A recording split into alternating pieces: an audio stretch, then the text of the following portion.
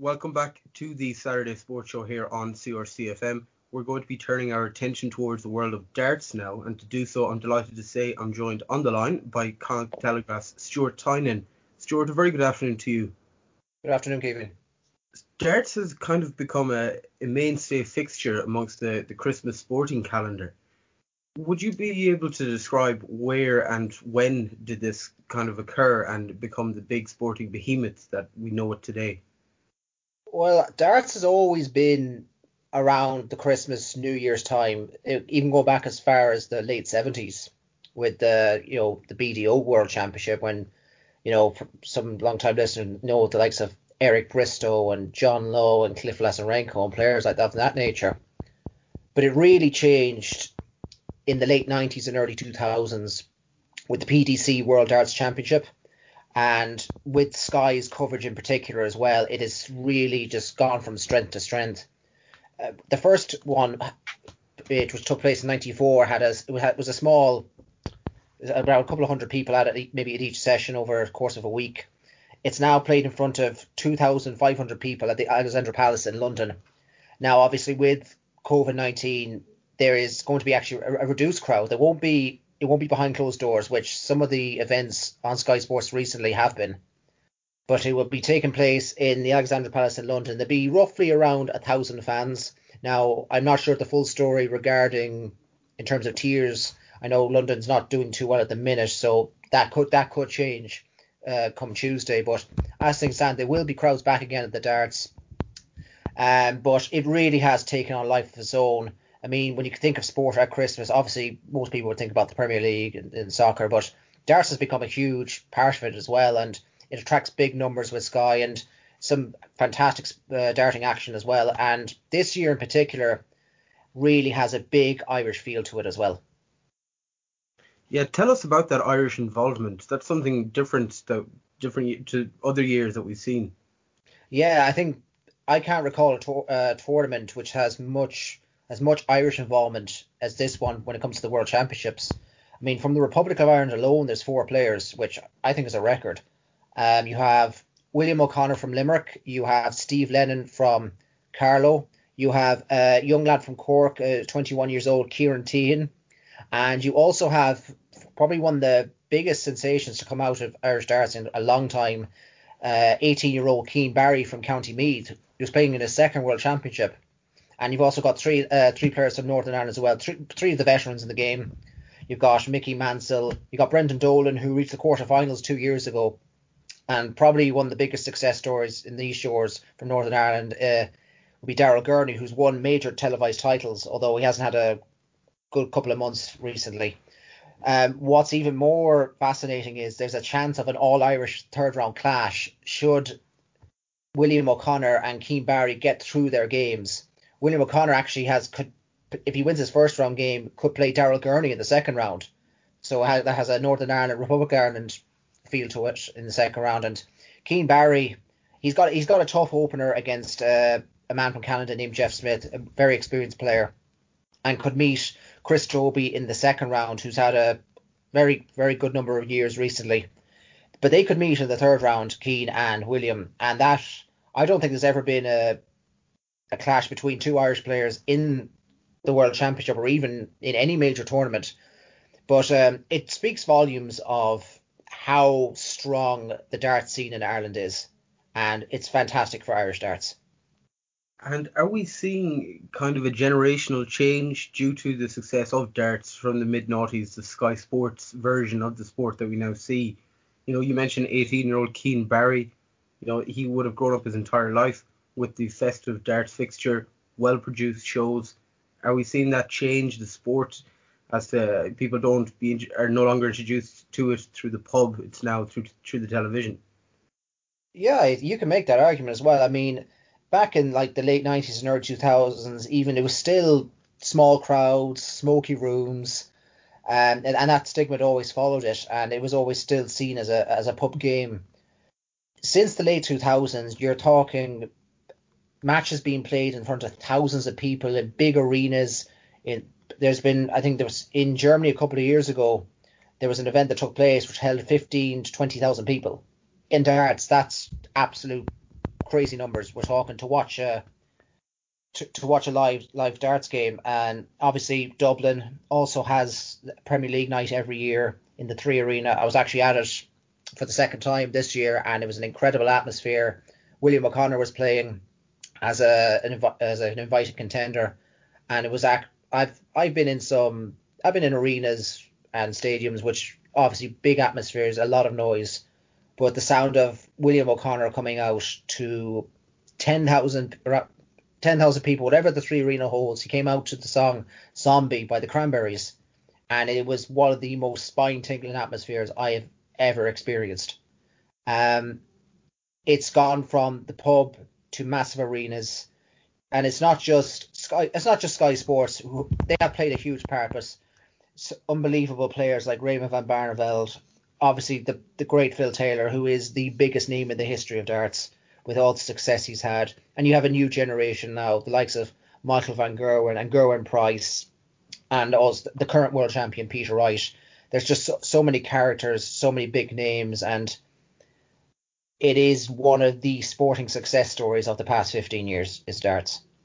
Certainly so, and one of the most successful stars of the sport, Michael van Gerwen, has the whole expectation weighed upon him now. And Phil Taylor, you mentioned there, Stuart, he was speaking about that. He had a similar kind of vein of success during his career. How is Van Gerwen expected to cope with being the one that everyone wants to knock out as soon as possible? Yeah, I mean, since 2014, Michael van Gerwen has been the world number one. He's been the world number one for 6 years, which is incredible. It's now under threat, though, for the first time in a long time. If he has a bad championship, and keep in mind as well, Michael van Gerwen has never, one big thing against Michael is he's never retained a world championship. He's won it 3 times, but he's never actually retained it the next year, which is something that's been almost used as a stick to poke him with. He's coming in on the back of, by his standards, a barren year. He's won 2 major titles, the UK Open and the Players' Championship Finals, which he won a few weeks ago. But apart from that, he's had a tough year. I mean, he failed to qualify for the Premier League semi-finals for the first time ever in his career. He's experienced first round, second round knockouts in major tournaments, and he's coming in probably under more pressure than usual, especially with the likes of Peter Wright or Gerwyn Price. They could potentially take the world number one spot off him if Michael has a bad tournament and they have a very good tournament. In a way, there is more pressure on him than ever, but Michael thrives on pressure. Michael van Gerwen thrives on the pressure as well. And I wrote in my column for next week that at the end of the day, when it comes to Michael van Gerwen, when he brings his A game, the rest are playing for second place. If he turns up, he is walking away. He's got a nice quarter in his side of the draw. There's no real major potential ups banana skins, although I could look silly in the next week or so. But this is a tournament for him. He's probably coming under a bit more pressure than he usually does. The past few years, he walks in and he's not just won the tournament, he's obliterated people along the way and has set records. But I feel maybe from Van Gerwen's standpoint, and this is amazing to say, that he may have a point to prove. And I think he will do it, and I think he will on January 3rd when the final takes place. He'll be lifting the Sid Waddell Trophy for the 4th time, which, being only 31 years of age, he's got a few more left in him. He's not going to catch Phil Taylor's collection of 16. That will never be broken, but he could get near double figures by the time it's all said and done. So you totally expect him to wipe the floor with the competition come Christmas time?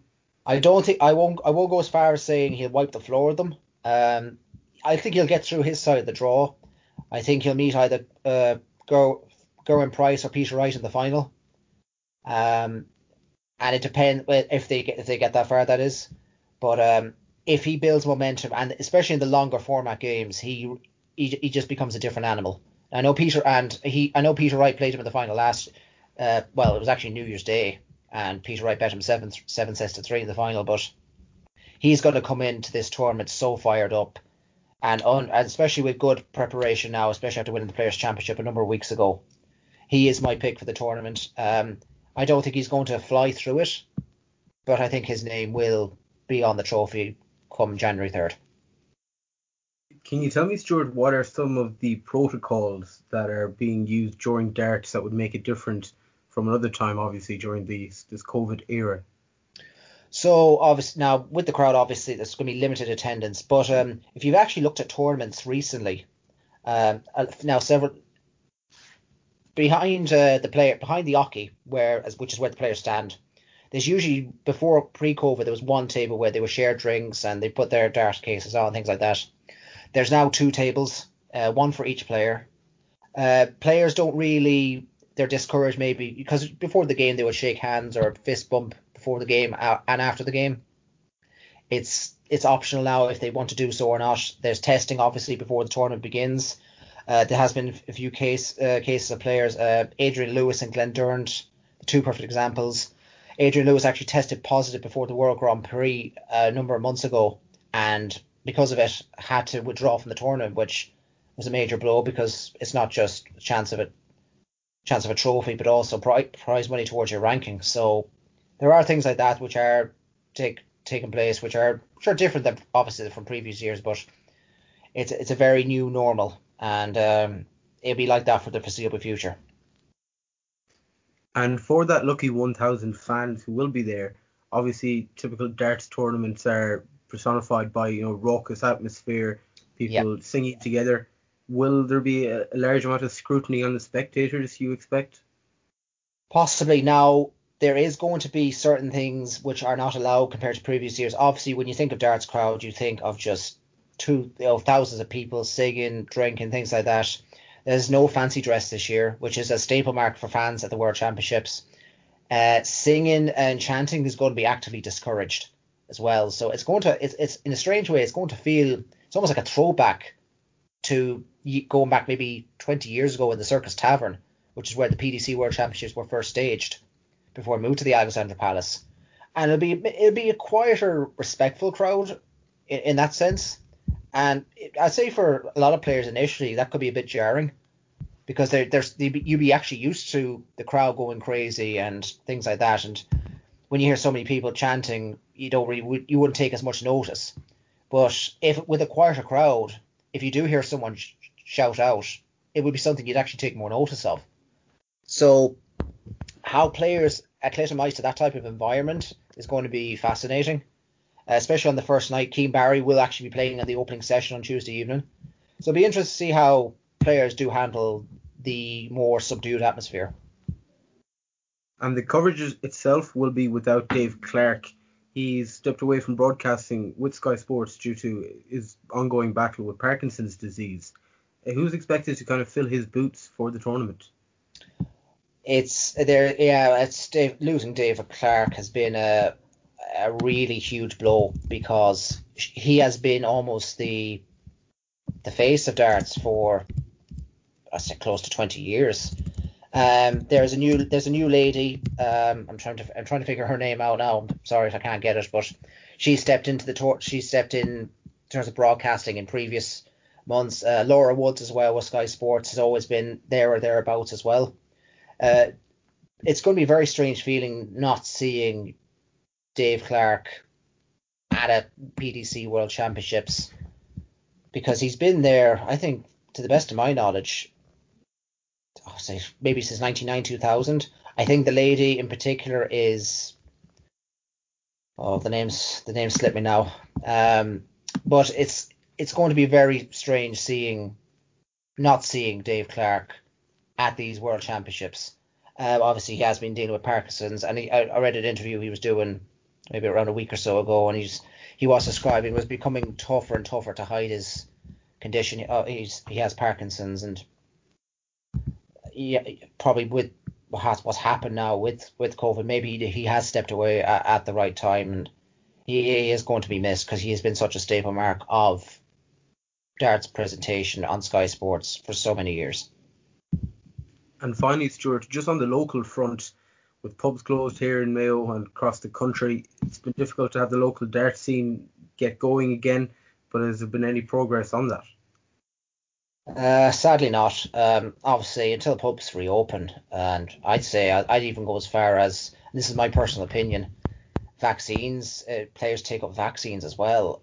I'm not sure how or when the town leagues will come back, and if they come back, I mean, we will probably, as I'm probably no secret, I'm a secretary of the Castlebar Town Darts League here, and I think there's going to be some big decisions need to be made. I mean, there where we were standing as of last March, we had a couple of semi-finals still left.